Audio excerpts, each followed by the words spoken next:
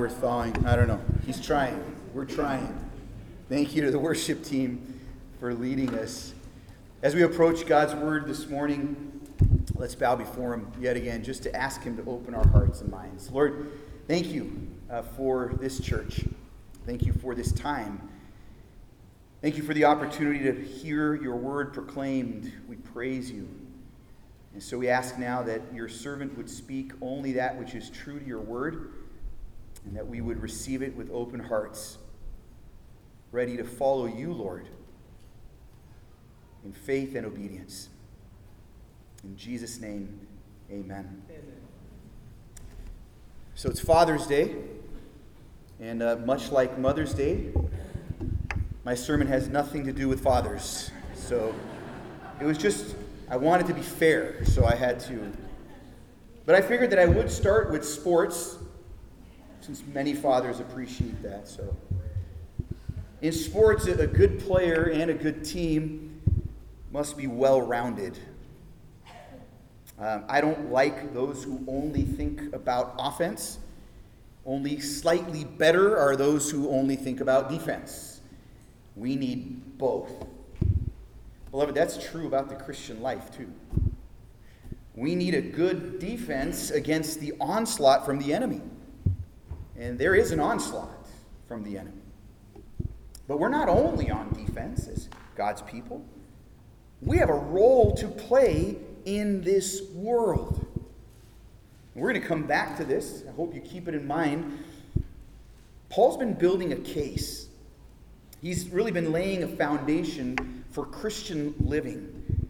And it all starts with knowing our Savior. And knowing that we are the product of his love. He has poured out his grace and his love upon us. Christ gave himself up for us. Specifically, later in the chapter that we're studying this morning, we're going to be told that he did so to sanctify us. That means to set us apart as his own. In another letter, many of you are familiar with this, Paul says, "You have been bought at a price. Now glorify God in your bodies." The price was the blood of Jesus. He paid for us. He died, he was buried, he rose again, and he ascended to the right hand of the Father, where he is now interceding for us as our faithful high priest, and even more than that, he's reigning as our king. And part of what he does as our reigning king and our faithful high priest is he continues to intercede for us in sanctifying us, consecrating us, making us ready for his purposes. And that's what we've been seeing throughout this letter to the Ephesians. For that reason, he gave to us his Holy Spirit who lives in us. Paul tells us we're new in him. We were dead in our trespasses. God made us alive, and he continues to work through his Spirit in us to put to death the old man and to put on the new man, right? In fact, Paul in the second chapter here in Ephesians said that not only are we alive now in Jesus Christ, but listen to this. Part of our union with Christ is that we are raised up, and even now we, in some way, are seated in the heavenlies with Jesus. That's who we are.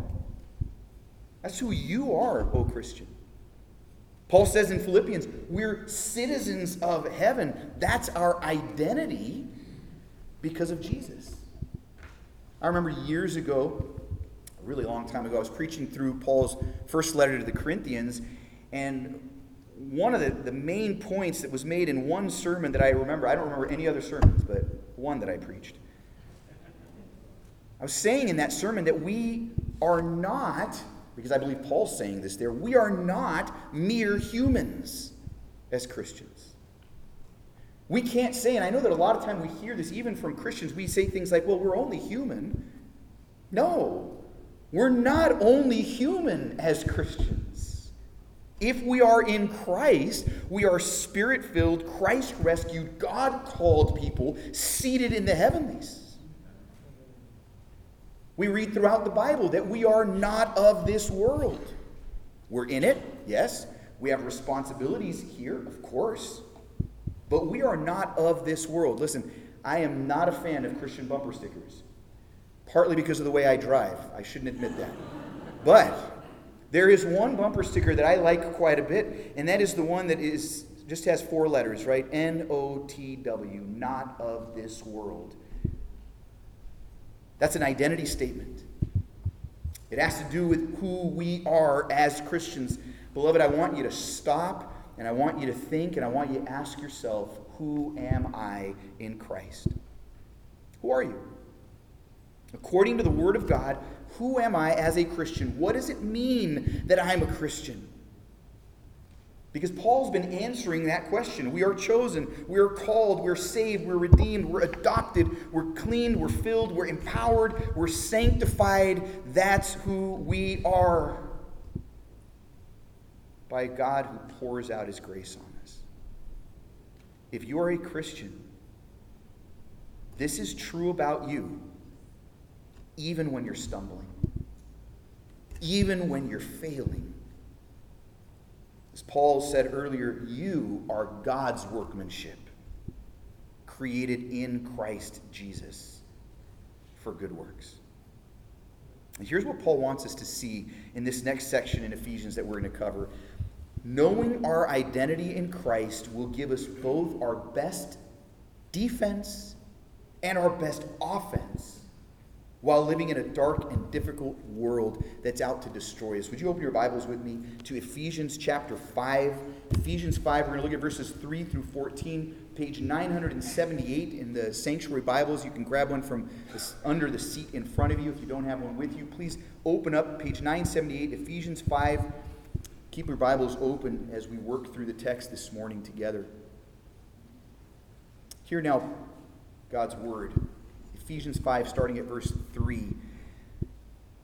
But sexual immorality and all impurity or covetousness must not even be named among you, as is proper among saints.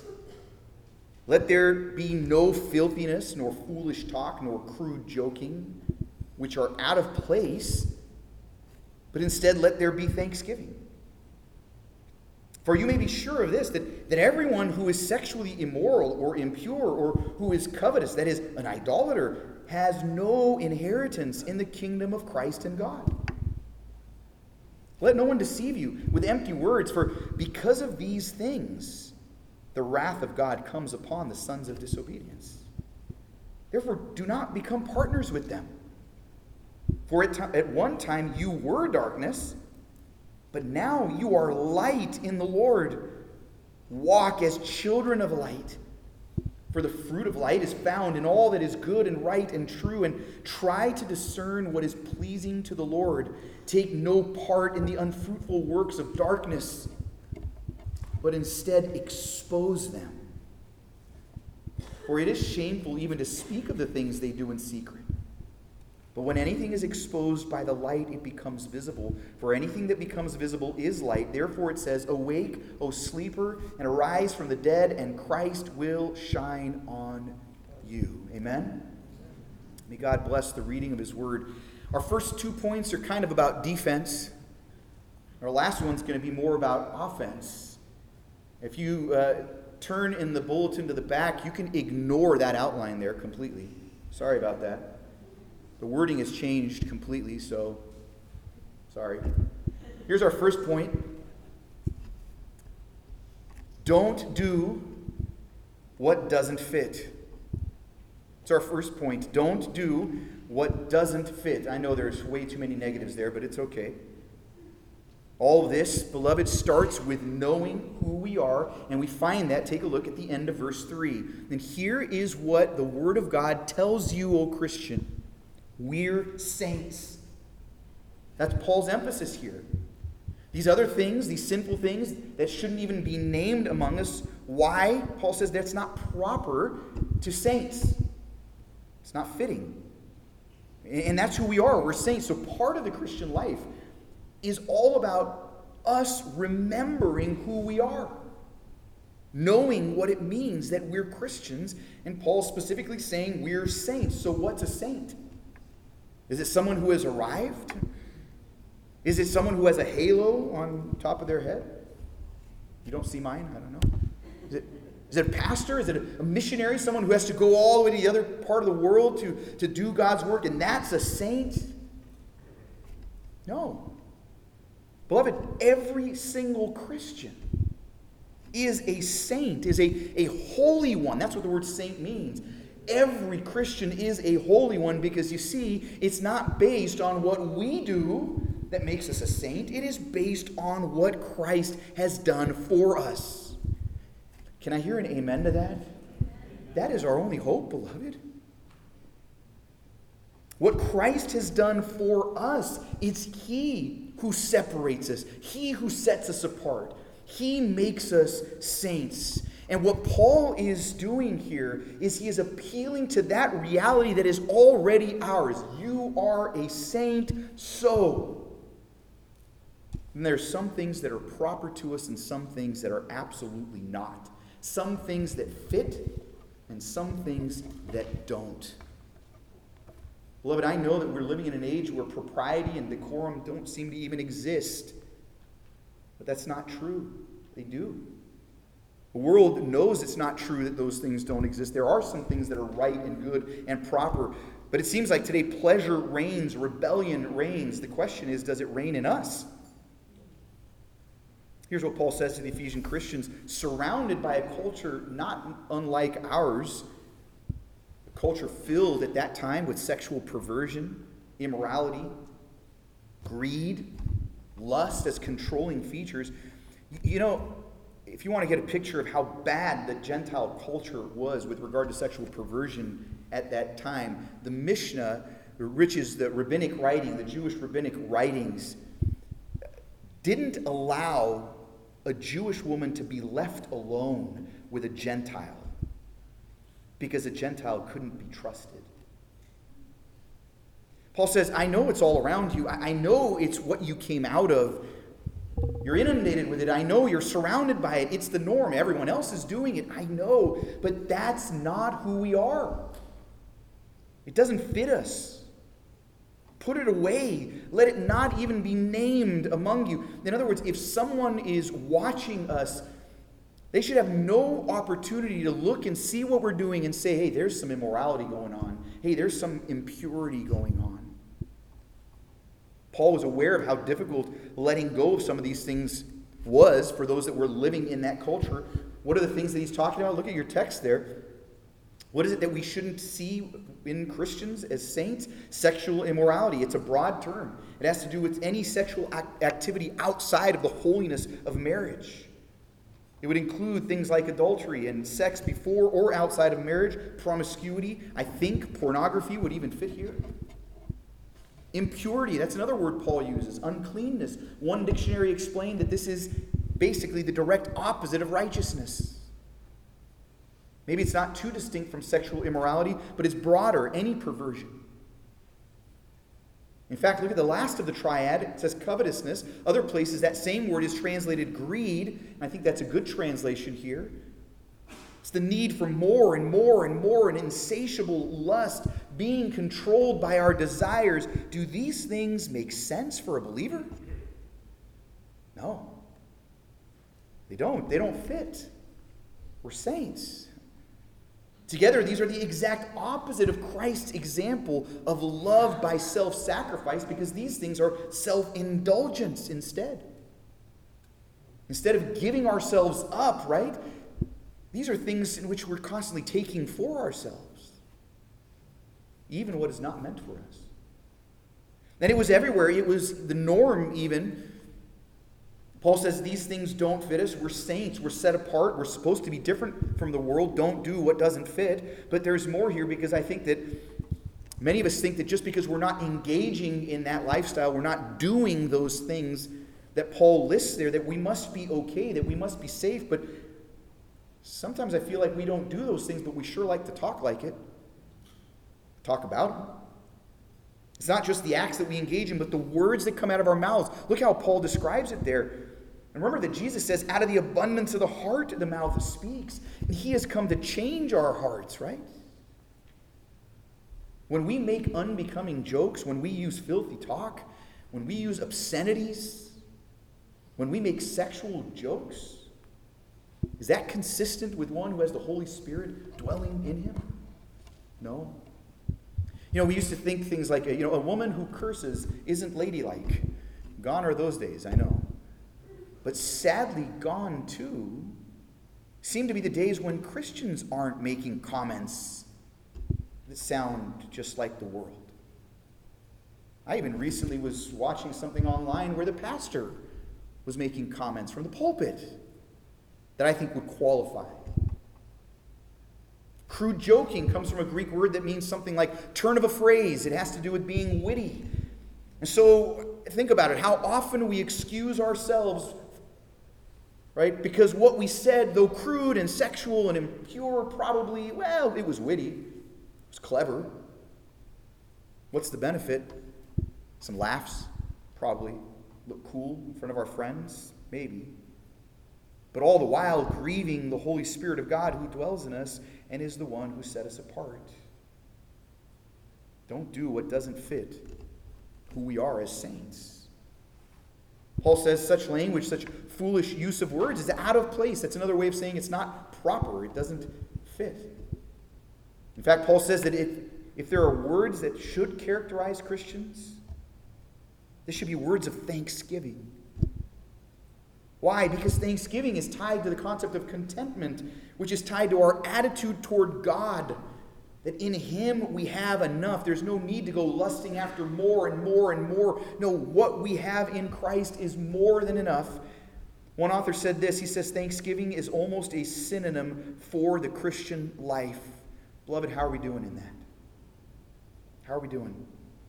See, beloved, what comes out of our mouths reveals a lot, doesn't it? Often we are all about self instead of being all about the Lord, and it's revealed in the way we speak. Now listen, it doesn't mean that every word that comes out of our mouth has to be Scripture, okay?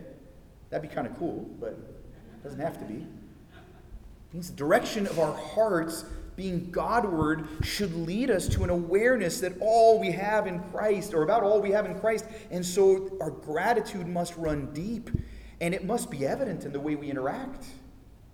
In fact, the whole Christian life is motivated by thanksgiving. Remember, it's not about what we do, but what's been done. And so now, because of what's been done, we're so grateful that now we do. The more aware we are of what we have in Christ, the more we want to honor Him with our lives and with our lips. Paul adds this. Look at what he says. If we are reflecting the lifestyle of the world with our actions and our words, let's understand this. Those whose identity is this rebellion against the Lord, the sexually immoral, the impure, the covetous, he says they will not inherit the kingdom of God. There's no inheritance for them.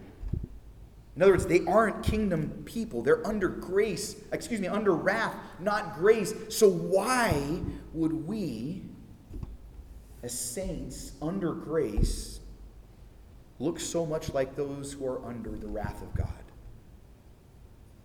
It shouldn't be. Notice that Paul calls this covetousness or greed. He calls it idolatry. It's the worship of another god. We know this because we know that which we're lusting after, that which we want more and more of, it is that thing that controls us.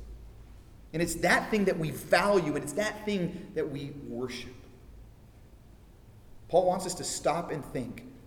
Here's what I participate in. Here's how I think. Here are the words I use. Do they fit with who I am as a saint made new by a holy God? Beloved, that's part of our defense against the world's temptations. Ask, does it fit? And if it doesn't, don't do it. There's more, though. First, don't do what doesn't fit. Here's our second point. Do the light thing. Okay, that was my take on Spike Lee's old movie. I don't even know if I ever watched it, Do the Right Thing, but it's do the light thing. Look at verses 7 and on. Paul already told us that we are saints, but that's not all we are. Verse 8, we are light in the Lord. What does light do? It shines. It beams. What does it beam? According to Paul, what is good, right, and true. We were darkness. Do you notice how Paul lays that out? And I want you to see, he doesn't say that we were in darkness or we were covered by darkness. He actually says to the Christians, to the Ephesians, he says, we were darkness. That's who we were. That was our identity. But now the difference, the stark contrast, we are no longer darkness. We are light. Being darkness meant that we were of death, of ignorance, rejecting God. Being light, of course, is all those other things, good, right, true. It comes in the Lord because it has to do with being united to Christ. That's where all that comes from. But we now are light. Paul had earlier said, let no one deceive you. Don't be fooled. It's not okay to live like the world.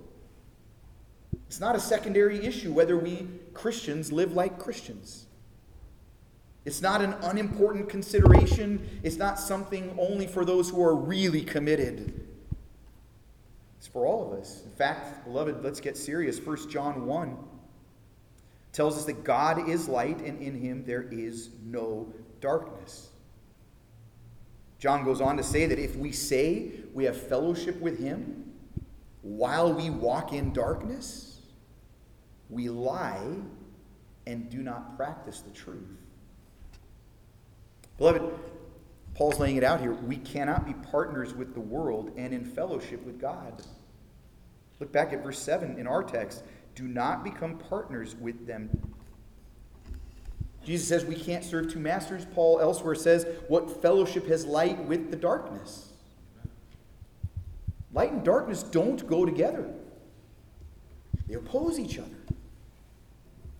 And Paul's not saying, do the light thing in order to be light. He's saying, you are light, O Christian, so live like it. Paul's warning us not to partner with the darkness because he knows just how easy it is for us to give in and be shaped by the world around us rather than us shaping the world around us. Beloved, I hate to put it this way, but I believe we've been fooled. We've been duped. How much of the world is changing the church rather than the church changing or at least even standing out from the world? See, our defense has been really poor.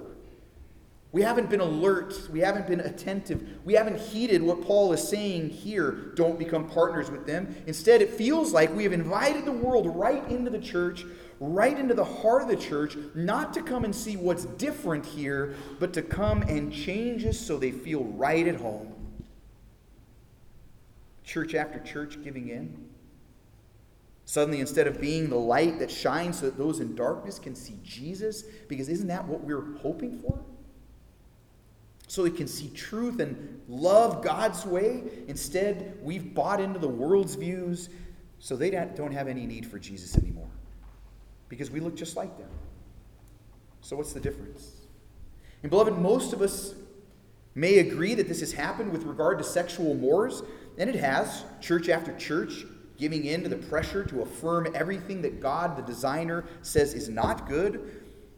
From our view of marriage, divorce, sexuality, and more. But beloved, it isn't just sexual immorality that we've fallen prey to. Greed, consumerism, living for today. It fills churches. It shapes how we function. We seek comfort rather than mission. We live like darkness, but we're light. So much so, beloved, that we can't even tell anymore where the influence is. And I know that I'm guilty of it too. Look back at verse 8. Now we are light in the Lord. So Paul says, walk as children of light. Do the light thing. What does that look like? Well, goodness, righteousness, truth. That's the fruit of light.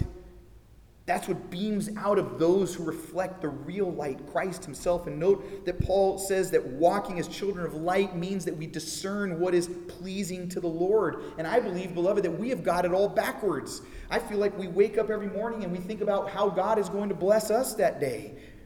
Instead, we need to wake up every morning and think to ourselves, because we know how much we've already been blessed in Christ, what pleases the God that we serve, and how can we honor Him today? What is that which is good and right and true? Let me pursue that today. His kingdom instead of my own. And because we have His light, we can know what pleases Him. So we seek not to partner with darkness, but instead walk as children of light, desiring to please the Lord, whose ways are good for us. He's not withholding good things from us. He says, you walk my way, and then you will find joy everlasting. When you go your own way, beloved, we've seen it. So stepping back, our identity gives us our best defense. Remember who you are. We are saints. We are light. Don't do what doesn't fit. And do the light thing. Do what light does. What about our offense? Look at verse 11. Here's our third point. Shine to uncover. Shine to uncover. Verse 11 helps us to see that we're not only on defense. As light, we are to be on offense. Paul says, don't partake in darkness. Instead, we are called to expose it. Beloved, our lives and our preaching should expose darkness. Some think this has to do with other believers, so church discipline and how to love each other well in the church. I think that can be true. Others think this is directed toward outsiders. I think probably it can apply to both. In fact, by its very nature, light exposes whatever is around it. It makes things visible. We know this. It's the difference between looking at ourselves in a mirror with dim lights on and then those bright lights at some hotels that you think every spot and wrinkle can be seen now. Every last blemish. And though we don't like our blemishes, it's kind of nice to have that kind of light so we can see what we need to fix and work on.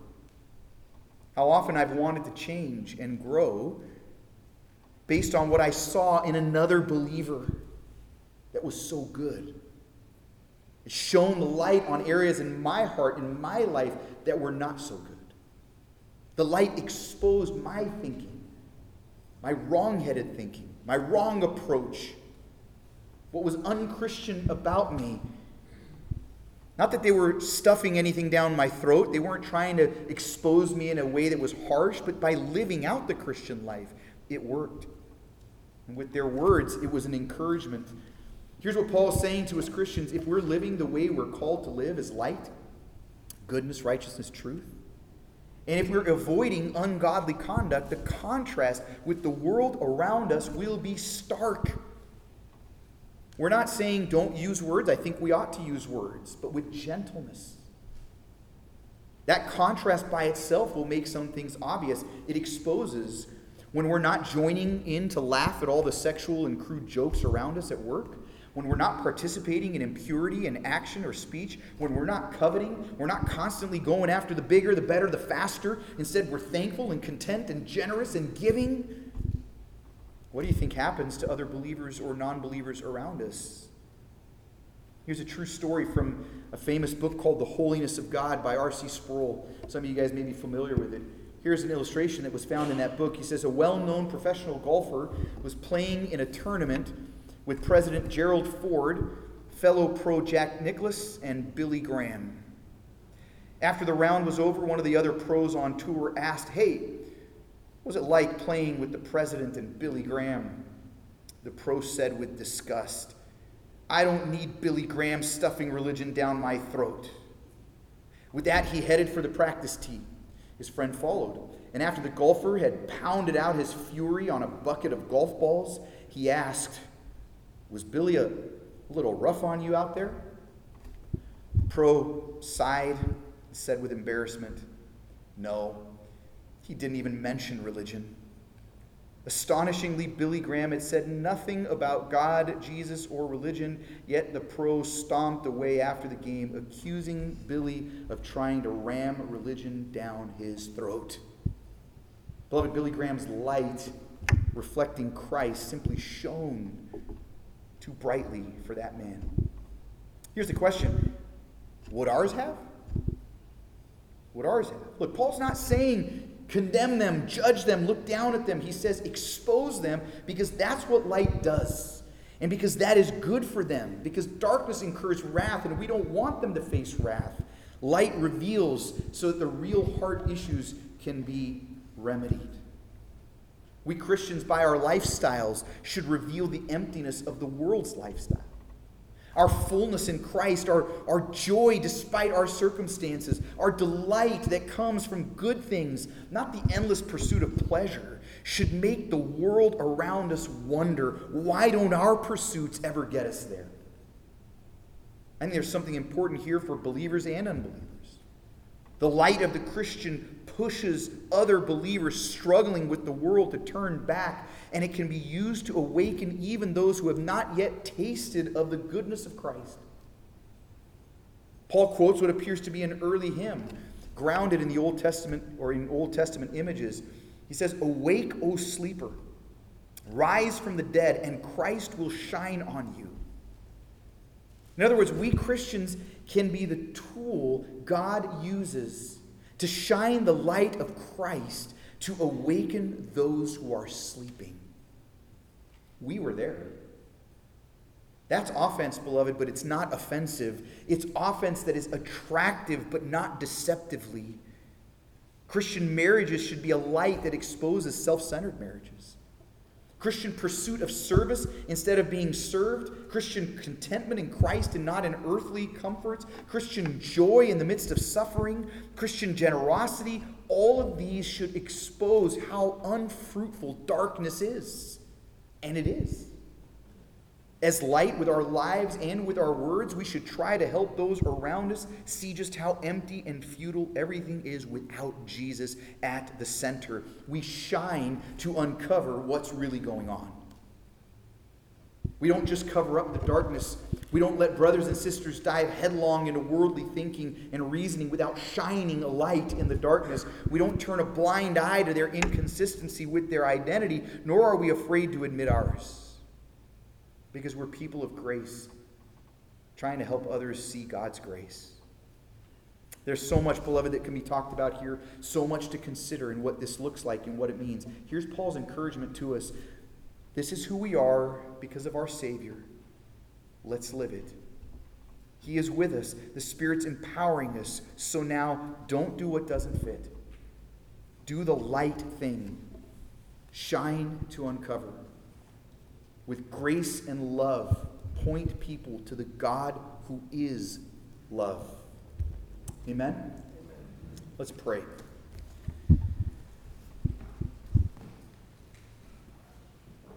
Lord, I pray that we would stop and consider everything that you have taught us in Ephesians thus far about who we are. And because we know we are saints and we are light, give us the strength to live like it. Help us, Lord, to take seriously this calling, our Christian identity. May it be our great defense against the bombardment that's coming, against all the worldliness, the filthiness, the lewdness around us. Help us to be strong by remembering again and again who we are, saints, light. We also pray that it would be our offense. Not in a way that harms, but a way that exposes. A way that helps people to see the emptiness of the ways of the world, that they too might come to trust in the only one trustworthy, Jesus our Savior. So we thank you for this time. We thank you for your word. And we pray the strength now to live it. In Jesus' name, amen.